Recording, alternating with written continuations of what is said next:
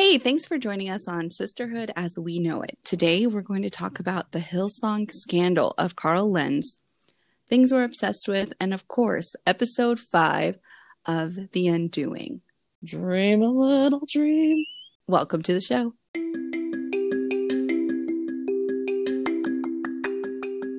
You're listening to Sisterhood as We Know It with Deed and Son.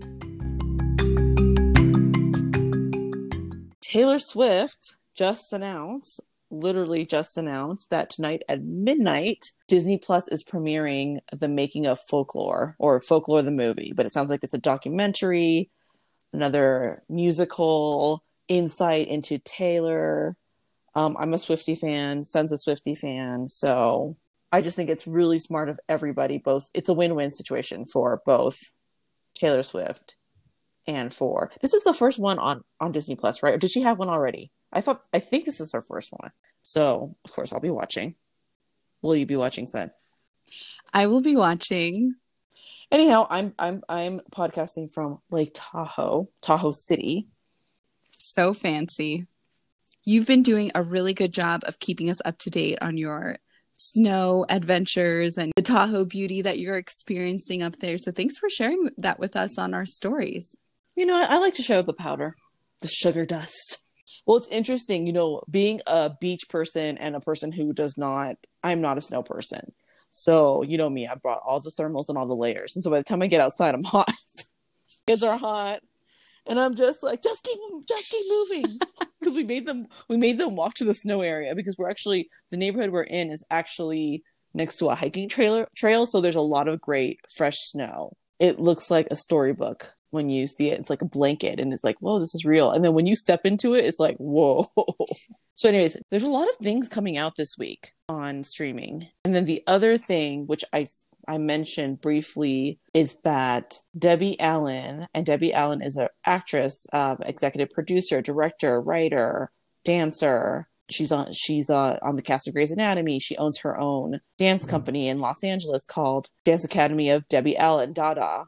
She directs many Grey's Anatomy episodes more than she acts in them. She's directing the new Dolly Parton Christmas Parade musical coming out on Netflix this Friday as well. Like, she's like huge, and I have so much respect for her. I just adore her. Anyhow, she has this production called Hot Chocolate Nutcracker, which is her dance company's production of the Nutcracker, and they're doing a film about it on Netflix, and it's premiering this Friday. So I'm very excited to see it. I'm super excited to see the Hot Chocolate Nutcracker.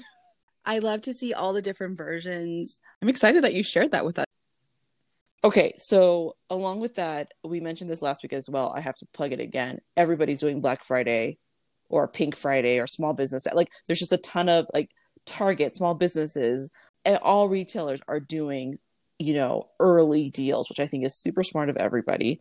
And I got some good deals on my own, just clothes for myself, just because, you can't beat 60% off plus another 10% or 50% off plus another 10% off. Son, have you bought anything? I'm doing my best to shop small this Christmas because we all know that Amazon has been thriving through the pandemic because it is so convenient and easy, and almost anything that you need is available via Amazon. But I have found some really cute local shops and boutiques and online boutiques that I have bought from for people this year, and I'm very excited about it. Cool. I'll have to check out SJ Made. Ibis is great. It's definitely a cute little boutique in a quaint area of San Jose. I shop similar to that, but not local. I shop through, I found this great boutique on the East Coast through, I think through an influencer that tagged them, and it's called Molly and Kate, and Molly and Kate are sisters. Oh. And it was their dream to open up a shop together, but they're based in Buffalo, New York. And so my sweater that says the city of good neighbors is the saying for Buffalo, New York. And so, yeah. So anyhow, I'm probably going to, that's encouraging me because I've been eyeing their website, and they've been posting, small business support as well. So exciting. Okay, and then one last thing before we get into the scandal, because Thanksgiving is 2 days away. How did that happen? We were just talking about trick-or-treating. Okay, so what is the fam doing? What has been the decided? I want to know the design, because here's a little background. So, since I'm out of town with my husband's side of the family this week for Thanksgiving, we did an early pre-Thanksgiving last week, and I did a traditional meal, had it catered for the first time, which we can do a whole other podcast about that because that was great. It was by the Party Helpers, and they were amazing.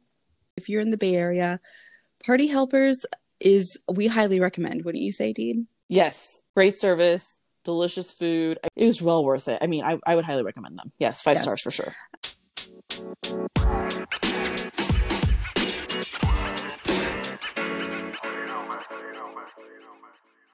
Let's get into it. Let's talk about Carl Lentz. Okay, so Hillsong.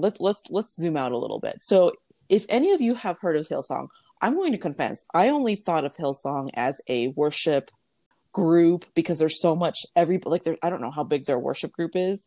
It's like 20 plus people, like, oh, Hillsong this. You can Spotify, Apple Music, or just even Google or any streaming music you do, and just put Hillsong in there and it will just come. It has its own radio. It has tons and tons of albums. So I thought it was just a Christian music production company or worship production group, because that's what I know they're known for. They are actually a mega church that came out of Australia back in 1983 and has about 80 churches worldwide in New York, LA, London, Paris, Israel, Rio de Janeiro, Phoenix, you name it, it's there. And it claims, another reason why, aside from it being so huge and being so streamlined in the Christian faith, is it has followers such as Justin Bieber and Kendall and Kylie Jenner, Chris Pratt, Nick Jonas, Kevin Durant. So what I knew of Hillsong as a music production company is actually a branch of the Hillsong megachurch. And their lead pastor, Carl Lentz, from the New York City church, if you will, has been let go because of his recent affair. I mean, Vanity Fair called it, quote, the COVID era 5-month-long relationship. Oh, and side note, he's been married for 17 years, has 3 kids, and his wife, Laura, who is also a minister there. I don't know what her area of the church is, but she's also leaving Hillsong as well. There's whispers that she was also let go. Who knows, but she's also leaving.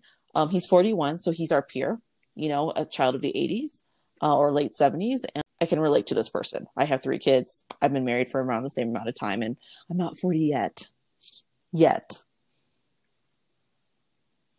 is the key word there. I think it's interesting. This whole scandal is interesting. It's not shocking to me, to be honest. And I'm not saying that like I'm jaded or, I have a bad view of mega churches. There's a lot that happened in 2020. So this is like a walk in the park, if any. Not even a walk in the park. This is like, like peanuts. It's just, maybe that's one of the reasons why it's not shocking me. But what the biggest thing, I was like, Hillsong is a church? I didn't even realize Hillsong was a church.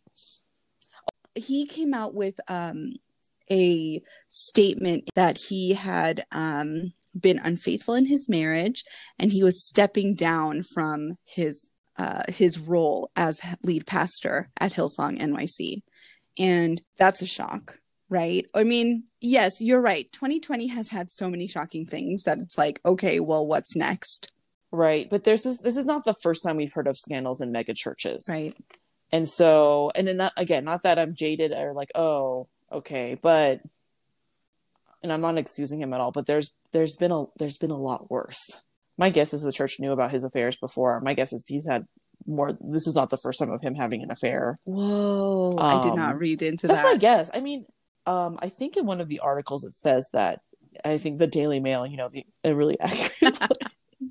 By the way, I do want to quote our sources, Wikipedia, the New York Post, Vanity Fair magazine, Good Morning America, and Good Morning America, and Relevant magazine. So these are the articles that we have drawn from to get our information.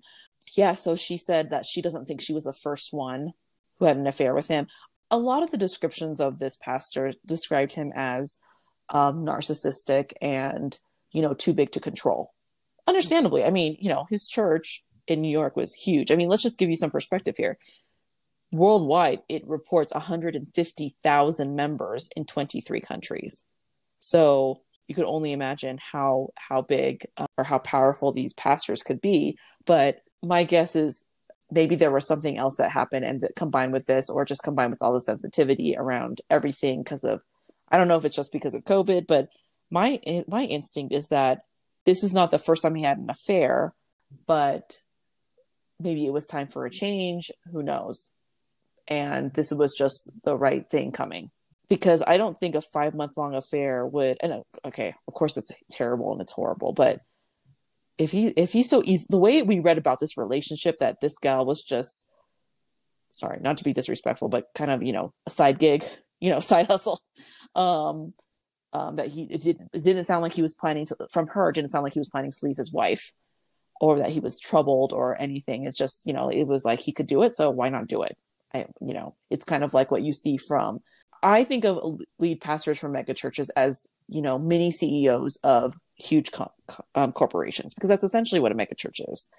And so a lot of, if you think about CEOs and vice presidents of corporate world, having affairs or having scandals or having something with someone from the company while they're married, let alone politicians, is something that we see from people in power. Of course, being from a Christian organization, let alone the pastor, the lead, that's the least thing you expect from them. You don't want them because you're looking to them for a moral compass. And so this is where we're getting into commentary here.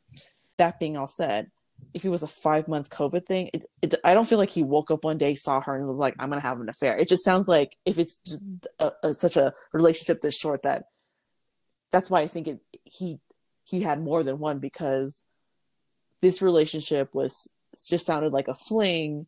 It just sounded like just one of many. Now, if it was like a 2-year-long relationship, and they did this, and he was like, I would leave your wife and all this stuff, and it was going on in the background, then I would think, okay, maybe this is something like only for the first time. But the length of it, the way they met, the way she described him, I mean, he did not even give her his last name. But let's just take a step back. Pastor, no pastor, guys, girls, the guy doesn't give you his last name.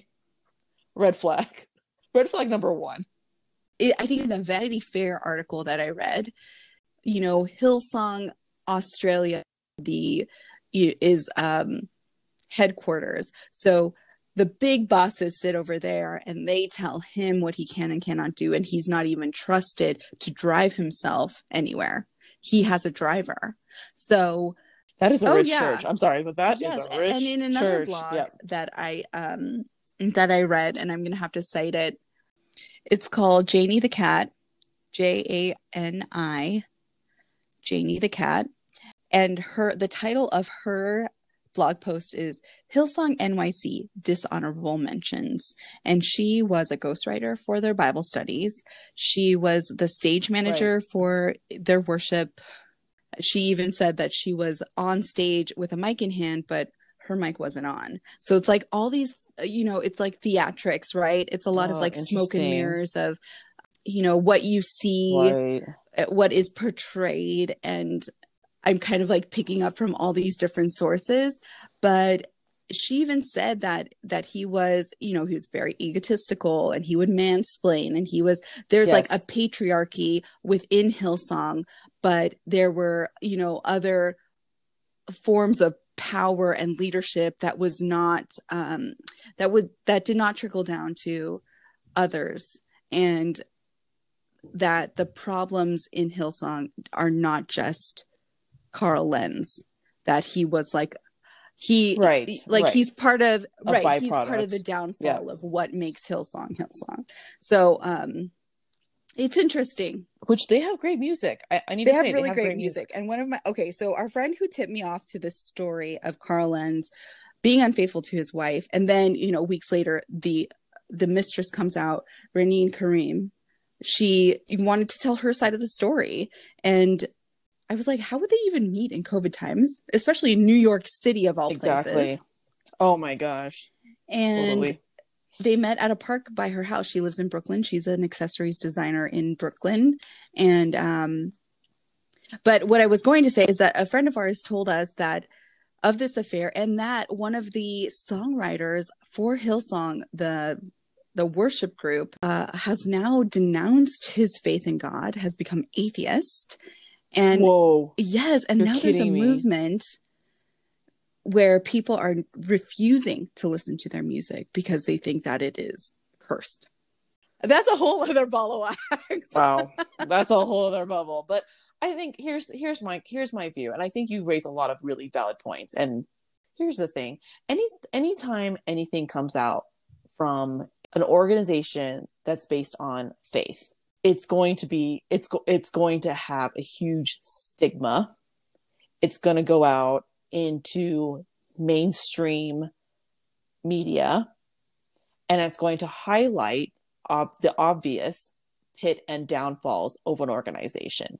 Now there's that part. Then there's the second part of like, okay, is there a problem aside from the fact that you cannot worship these organizations? Exactly. Because at the end of the day, they are a business. At the end of the day, even our own church, I mean, nonprofit. I mean, of course, our foundation is on, spreading the gospel.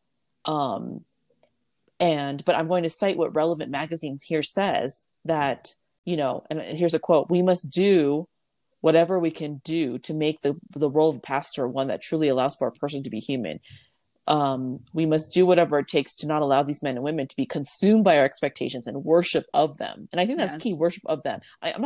This person is not excusing at all the behavior. I'm going to quote the writer here because I'm quoting from Relevant. And by the way, this article was reposted on November 6th. It was originally written in 2016. When there was other megachurch scandals that came out. And again, these come out at least, quite often. And it's written by Eddie Kaufholz.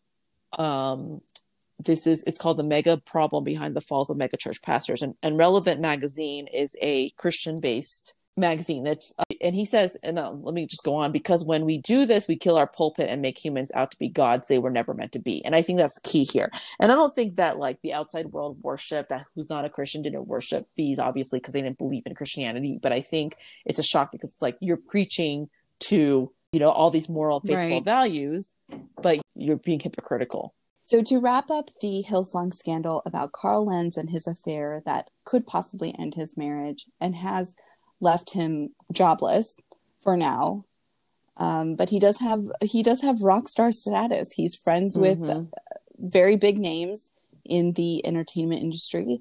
So who knows what he'll do next. However, it's just very sad that this happened to his family and that he made the decisions or the choices that he made has negatively affected his life. And we shall see what happens to Hillsong NYC and how they come back from this and how he comes back from this and all of it.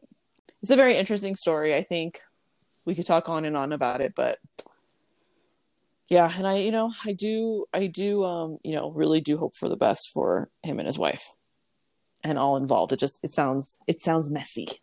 Sounds very messy.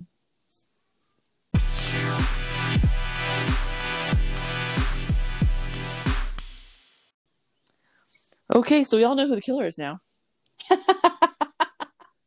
Let's just get into it. Episode 5, the second to the last episode of limited series on HBO called The Undoing. We have been obsessed. It stars Nicole Kidman and Hugh Grant, along with Donald Sutherland, and it's a whodunit about a prominent family, or a wealthy family, I should say, a wealthy family in New York City in the Upper East Side, The husband has been unfaithful. Oh, I mean, there's a parallel here.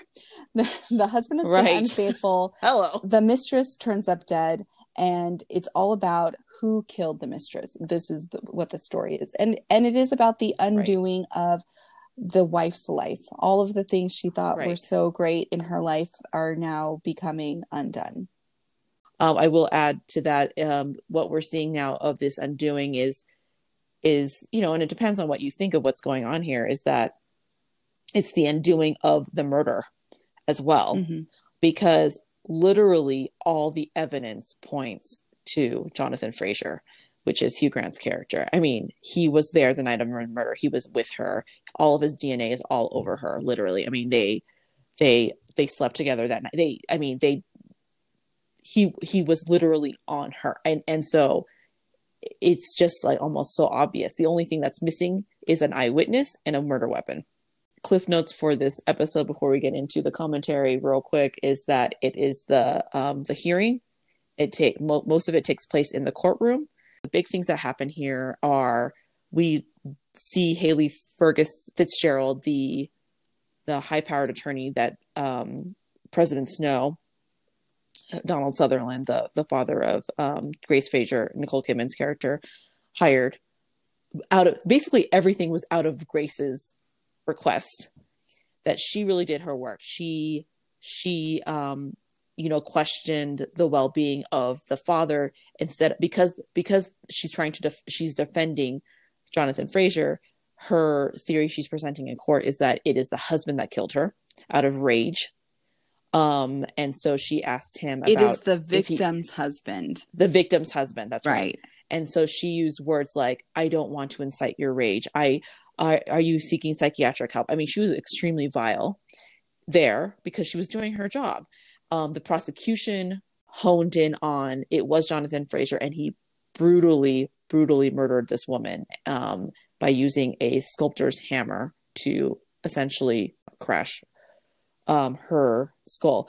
And the two other big things that come out of this is that we eagerly find out that the reason that Jonathan was to blame for the death of his 4-year-old sister, that he left the door open while he made a snack and she wandered out and she got hit by a car. And for years, up until to this moment, he told Grace it was a dog. And at the restaurant with their son, when the idea of the son saying, oh, we can become a family again. I know we can survive this. Mommy said we can survive this. We can have a dog. And Dad, you can get over what you had. Or he mentioned that. And then that's when we find out. I will leave Son to talk about the other major bomb drop in relation to that. But the other thing that happens is that essentially Jonathan calls up Grace to chat. And she ends up walking down to go see her husband and sleep with him, which, the writer of Vulture who writes these articles on the recaps and the undoing, I love her. I'm going to get her name and say it on this podcast episode, but she said, I have no comment on that. Just no comment. and I have no comment. So essentially this episode was, and I'll leave Son for the last two huge points of the Cliff Notes version of this, but essentially courtroom. They question the mental health of the widower, the victim's husband. And we find out that it was that Jonathan is estranged from his family because of the death of his 4-year-old sister. But there's more to it. So I'll pass it to Son to say those are the last two. Eerie. Hugh Grant as Jonathan in The Undoing is so creepy at this point. I mean, okay, let's take a little walk down memory lane really quick to the very first time we spoke about this show, and Deed was so intrigued and taken by Jonathan.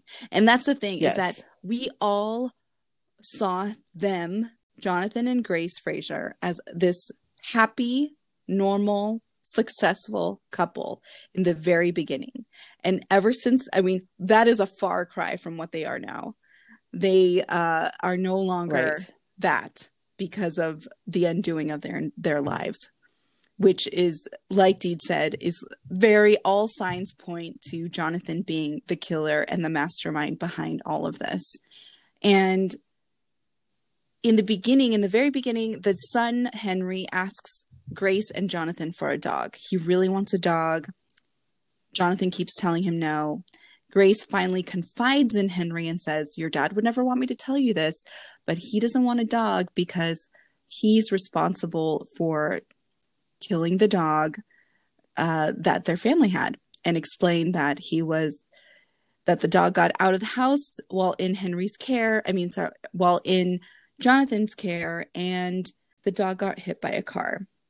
So fast forward to now, the three of them, he is out of jail on bail. It is after day 1 of the trial, where Henry was sitting there, which I thought was really inappropriate, because the prosecution talked about the brutal murder in front of this young child, this boy, Henry. And it was an inappropriate place for him to be. It's not a place for children. And unfortunately, Miguel, the son of the victim, was there as well. So hearing this about even though your mother is dead and was killed, hearing the prosecution talk about it, I mean, even as a viewer, you're just kind of like grossed out. It makes you sick to your stomach thinking of the way, right, of the way that she was murdered. So Henry knows this story of the dog that his dad did not watch carefully and got hit by a car. He brings this up at a family dinner. Which, can we just pause right there? Sure. At this family dinner, because as you all know, Son and I can't just do Cliff Notes. We have to all input our. But I thought that it was brilliant, to just show the pretentiousness of this family, to have a fancy lunch following the first courtroom date. I mean, they are having lunch in a beautiful New York City restaurant. The mother and father are having wine. They're having multiple services. I mean, this is a 5-star restaurant that they're going to lunch, and the audacity for them to go to lunch following. I mean, I would not, after that courtroom thing, want to go out to eat. I would want to go back to my apartment, my fancy apartment in the Upper East Side, and have the maid cook something for me, or just, I don't know, do DoorDash. I don't even know if they do DoorDash, but I just thought it just showed, again, I think they're reminding us of their wealth, their pretentiousness, their privilege, just the three of them were having lunch. I couldn't believe it. That's okay. I mean, that's a lunch that you have. That's a lunch that you have when you're having brunch with your girlfriends and you want to have a nice day out shopping, or you want to celebrate. I mean, just to put you in perspective, if I was going to go there for lunch, it'd be Son's birthday or my birthday, or like taking our mom out to eat or something, not following a brutal first day in court. At this point in the story, this is a baffling national story. This is a national story. There is press outside of the courtroom. There is paparazzi. There is just a lot of it's getting a lot of attention, and to be out and about amongst other people just seems unbelievable that they would just think, oh yeah, let's go out to lunch. But not only any lunch, a very fancy restaurant. And it just shows their privilege, and even shows, and how they process. Yes, how they process, and even shows just the I feel like that just shows their state of being, that their belief is we can go out because we are innocent. And you're right. Yeah. And but just their processing of eating at a fancy lunch after that traumatizing first day in court, I was like, how could you even bring yourself to go and eat? Exactly. When you're the one accused of murder. But so anyhow, so they're having dinner at this fancy lunch, and I have to say there was some before Son goes into it, it was really funny how their breadsticks kept coming. I felt like that was on purpose. 100%. Like they had to keep pausing, but it was just like a server came with a bread basket. Then it's like for Henry's order, and then the third interruption during this very serious talk, right, was the breadsticks on the table. Right, exactly. Every time a server came to put bread on the table or pour a drink or take an order, they all stopped talking, because obviously they're talking about their day in court. Right. And they looked annoyed, which I'm like, why are you looking annoyed? You chose to be out in the public. Exactly. So there's just so much irony, and I felt like it was brilliant of the writer and director to have that setting for this lunch. So because I think that it's more than just them having just a lunch at a fancy, for all the things that Sun and I said. Mm-hmm. Right. It communicates exactly what they need us to know. Yes. Well, during this lunch, I feel like the son, Henry, is being annoying because you can tell. I mean, obviously, terrible. These are his parents. He wants them to get back together. And he said, Mom, you told us if we can survive this, we can survive anything. And I think this family can survive.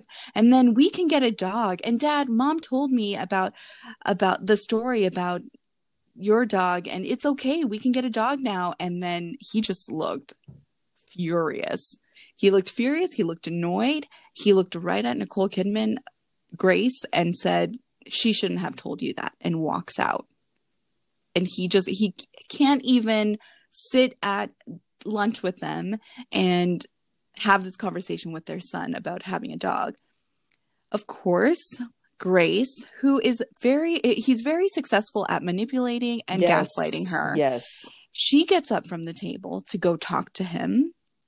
And that is in this restaurant is where he tells her, the family dog, I didn't kill the family dog. I killed the family sister. And chills went up my spine. You're just like, as the viewer, right? As the viewer, you're just, first of all, the way that he said it.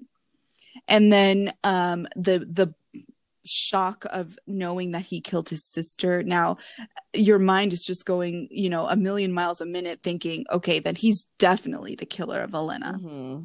Mm-hmm. But he decides to break down in front of Curtis while he's saying this. Right. Another manipulation of his is to be emotional when he's telling her this, and he seems remorseful, but at this point, she is, even though she's being manipulated and gaslit by him, she wants to get some answers from his family, who, if you remember, he said he is estranged from his family. She calls, Grace decides to call her mother-in-law. Wait, Janet. Can I just pause there? Because there is this little detail that he adds. Sure. He says that they called her Katie the kitten. And so he was almost... when he was telling the story, it was both confusing and ironic because he said it was a dog. Mm-hmm. Basically, the entire time she knew him, mm-hmm. he was replacing sister with dog. Now, the whole sickness behind that is a whole other layer. But then, we called her Katie the kitten. So it's almost like still making her equivalent, her nickname, almost kind of absolving him of this horrendous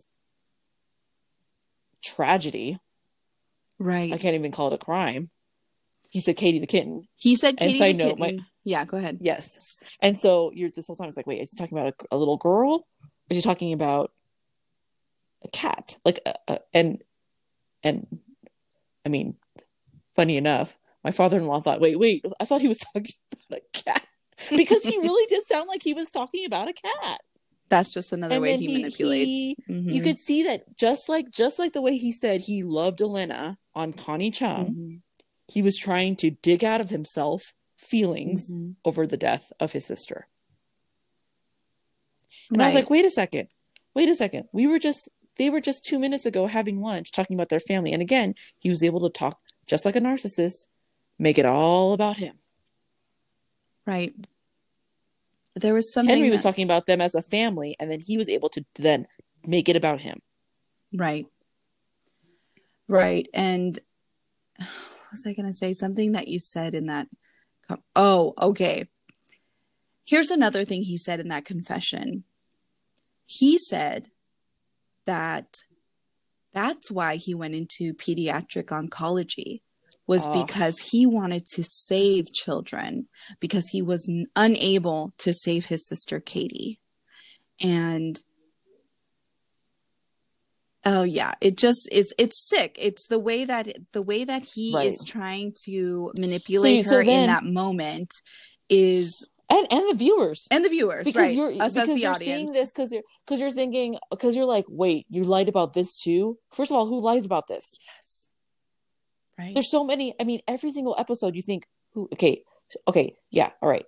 A husband having an affair. Again, not that that's a terrible thing. I'm not discounting it, but we can't even compare. We can't even put it in the same category of lies. No. As all these other things, because the shock, the undoing. There's so many undoing in every single episode. Right. You're like, wait, what? Wait, what? Wait, what? And you're just like, all right, you can't. Who lies about this? And then who flees from a murder scene? If you're innocent. Right. And go ahead. So of course she's consoling him after he says this, you know, Makes it about him. Right, with his fake tears. And then, okay, so fast forward to her getting what she wants answers from her mother-in-law, and tries to call her multiple times, no answer. And then late one night, it seems like they're using Skype. Yeah, yeah, because she doesn't live in, because it's that, I was like, ooh, I haven't heard that tone in a long time. Right. She gets a Skype call from her mother-in-law, and her mother-in-law mentions, yeah, it's been a long time. We haven't seen you since the wedding. And there's a little bit of small talk, but then they get into the sister Katie, the death of Katie. And the mother-in-law shines light on that and says that they thought that Jonathan's shock would wear off and he would show some remorse, and he would be sorry. And those feelings never came. The feeling of guilt never came. He was never sorry about it. And he chose to separate himself from the family. So that's the bomb drop that they gave us through Jonathan's mother, is that he never felt guilty and he never felt remorseful for the death of his sister that he was very much responsible for. She said in these exact words, Jonathan does not know how to suffer. So she was essentially describing, without using the word, but she literally said, I mean, who doesn't have feelings? So, a sociopath. So she was essentially saying, she said, Jonathan never felt guilty, never. And then that was, for his entire childhood, lifetime, until he went to college. And then he left and never came back. And that's what she said. When he left the house, he decided to leave. He decided to leave. It never came. Jonathan does not know how to suffer. One other key thing, so let's just process that. But one other key thing that happens before this is that Henry tells his mom that he knew about the affair. Yeah. So that is the other huge bomb drop, is he's like, Mom, I saw them. And they were just talking. They weren't kissing. They were talking. But the way that his father was talking, you just know. You don't have to be, and this 13-year-old just knew. And then his father saw him looking at them and smiled. Not like a smile like, heh, sorry, but like, I'm doing this, or I don't even know how to describe it. It was just also sickening. It was like, everything's fine, nothing going on here. That's what I felt like his smile was communicating to Henry. Jonathan smiling at Henry was saying, everything's fine, go on and go to school. Right. Yeah, so this right. So now we know. Now we know that Henry was aware that his dad, Jonathan, knew the victim, Elena, and he said he could feel that something was wrong. Right. He could feel that something was wrong. And then finally, last Cliff's notes, and then we could debrief on our theories, is the very last cliffhanger was that we all know that Grace and Henry are staying with President Snow, Franklin, her dad. Right. at his house. And after this tough conversation with her mother-in-law, Grace goes into Henry's room. She pulls the covers over him just like any mom would. She starts picking up the mess on the floor, like some clothes on the floor. And she sees his violin, picks it up. And she was going to put the violin away in the case because it was just on the floor. And in the violin case is the murder weapon. Or at least what we think is the murder weapon, which is a sculpting hammer. And she obviously is shocked. There's like terror in her eyes, and then cut to the son who is looking at her. I had to close it. I could not even. I was like, my heart. Creepy. When she goes into his room, my heart. Okay, first of all, that eerie conversation with the mother-in-law, my heart was beating so fast. And then it cuts over to like her telling her friend like he's a sociopath, and then the third, because she's already a psychotherapist. So, but any person who's not a psychotherapist would know that's a sociopath. And then it cuts over to the scene in the room at the end, last like 30 seconds of the episode. And like, as she's back, my heart was beating. So I was like, he's gonna, I was like, I didn't even see, because I was covering my eyes after she saw the murder weapon. I did not see his eyes looking at her because I was like, he's gonna wake up. Okay. So I feel like I need to watch that last 10 seconds. Yes, definitely. It is eerie. It is terrifying because now all we're left with are questions. What does Henry know? What more does Henry know that he's not telling us? Is he capable? Is he capable of a murder this brutal and this inhumane? And where does that leave Jonathan? Because now we know he is a sociopath. Based on his own mother's account of who he is. He cannot suffer. He doesn't know how to suffer. And that explains so much. That explains how strained he looked when he was trying to say that he loved Elena. Right. And that explains his all of the change in his demeanor when he's confronted by Grace on Henry's confession that he saw Elena and Jonathan talking. You know, it explains that scene with the attorney when she said, you cast a spell and I want the jury to see what you see in yourself. It is very eerie to even think that a murderer, a psychopath like him could walk free after something like this. Well, all I have to say is from the very beginning, I've been saying it's Jonathan. Have been. It's Jonathan. It's Jonathan. We know that the title of the book that The Undoing is based on is called You Should Have Known. And it's based on a paper that Grace writes. You should have known because of all the signs at point. And here's the thing. There's even without all of this, without knowing any of all this stuff about Jonathan being a sociopath, his evidence is there. And he fled the scene. Right. All of his finger, it's all over everything. The only missing is the murder weapon. And then again, an eyewitness, of course, which means it's circumstantial evidence. But he was like I said, the very first episode, you're right. I was like, he is so charming. I love him. But then you're like, okay, he had an affair. He killed her. But then the thing was like, well, that's so obvious. So how can it be him? But it's like, well, it's so obvious. So it is him. But then it's the undoing of Jonathan thinking like, making everybody, including the viewers, and especially Grace, because we're looking through Grace's point of view.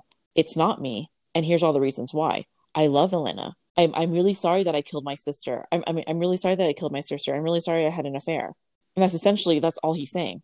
But he was successfully able to get out of jail, B, get a high-powered attorney, C, get on television, and essentially get his family back together.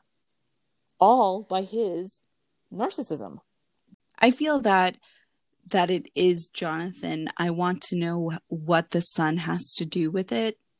I'm curious to know if he might have said something to his son right as the helicopters came to pick him up.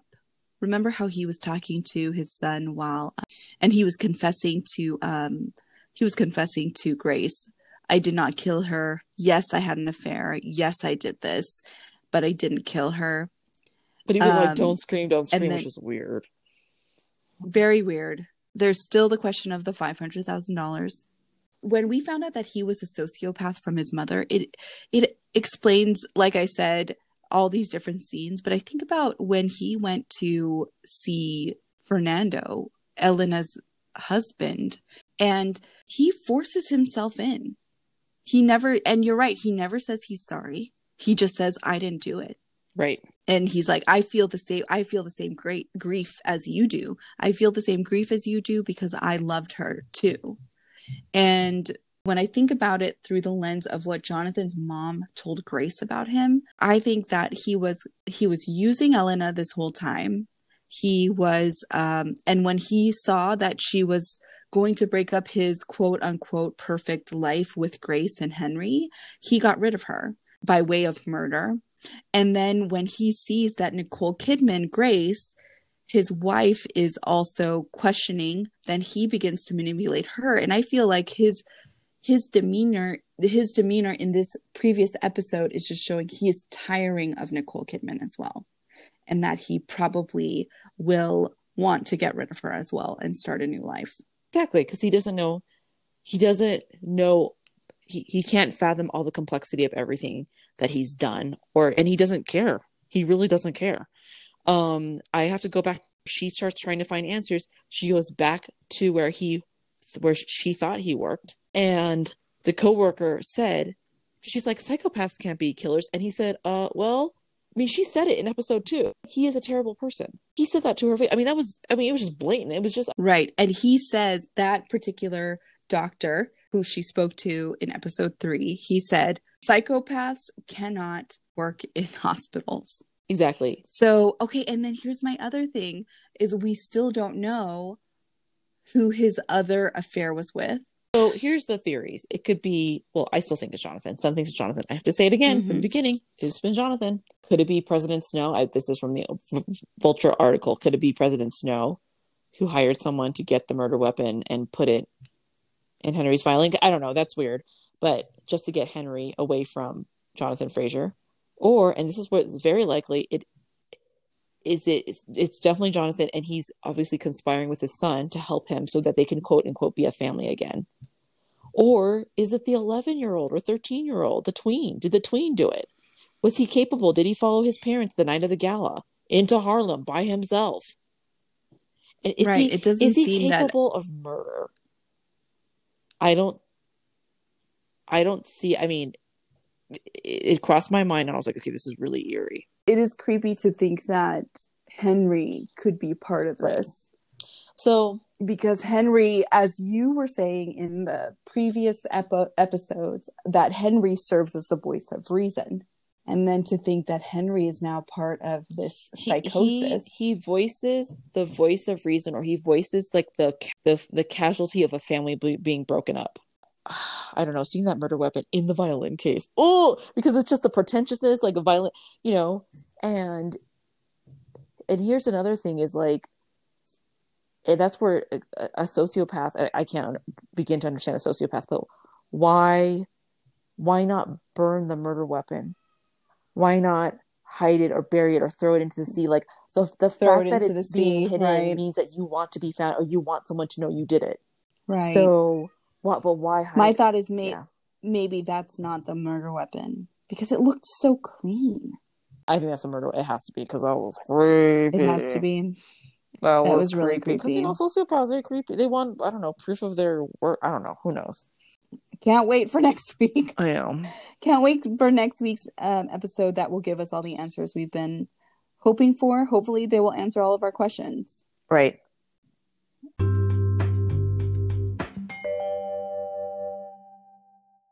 We are thankful for you for listening to our podcast that has been dear our listener tiny venture during the pandemic, and we've had fun doing it, and we just really thank you for taking the time to listen to us.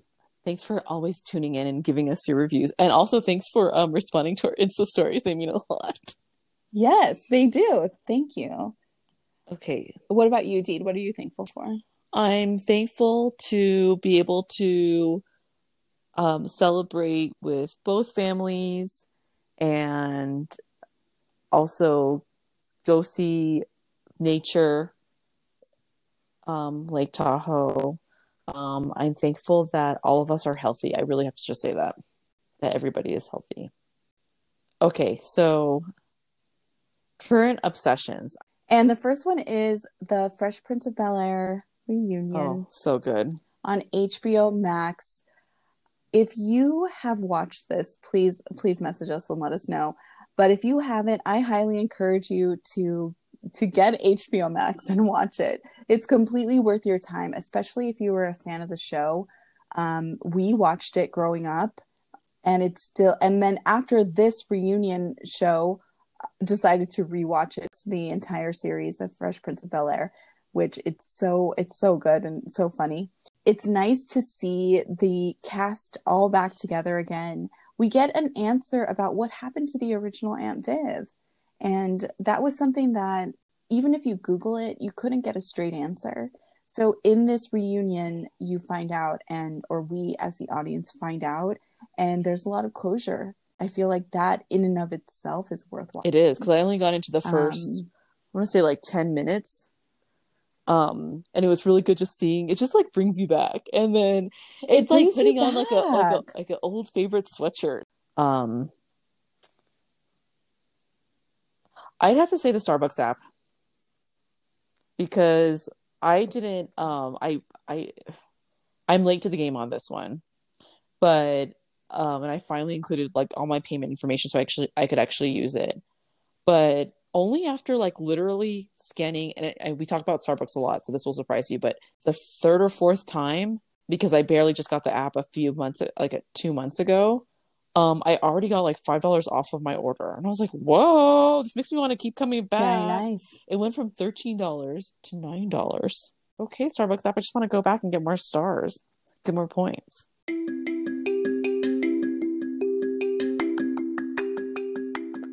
We hope you've enjoyed this episode of Sisterhood as We Know It.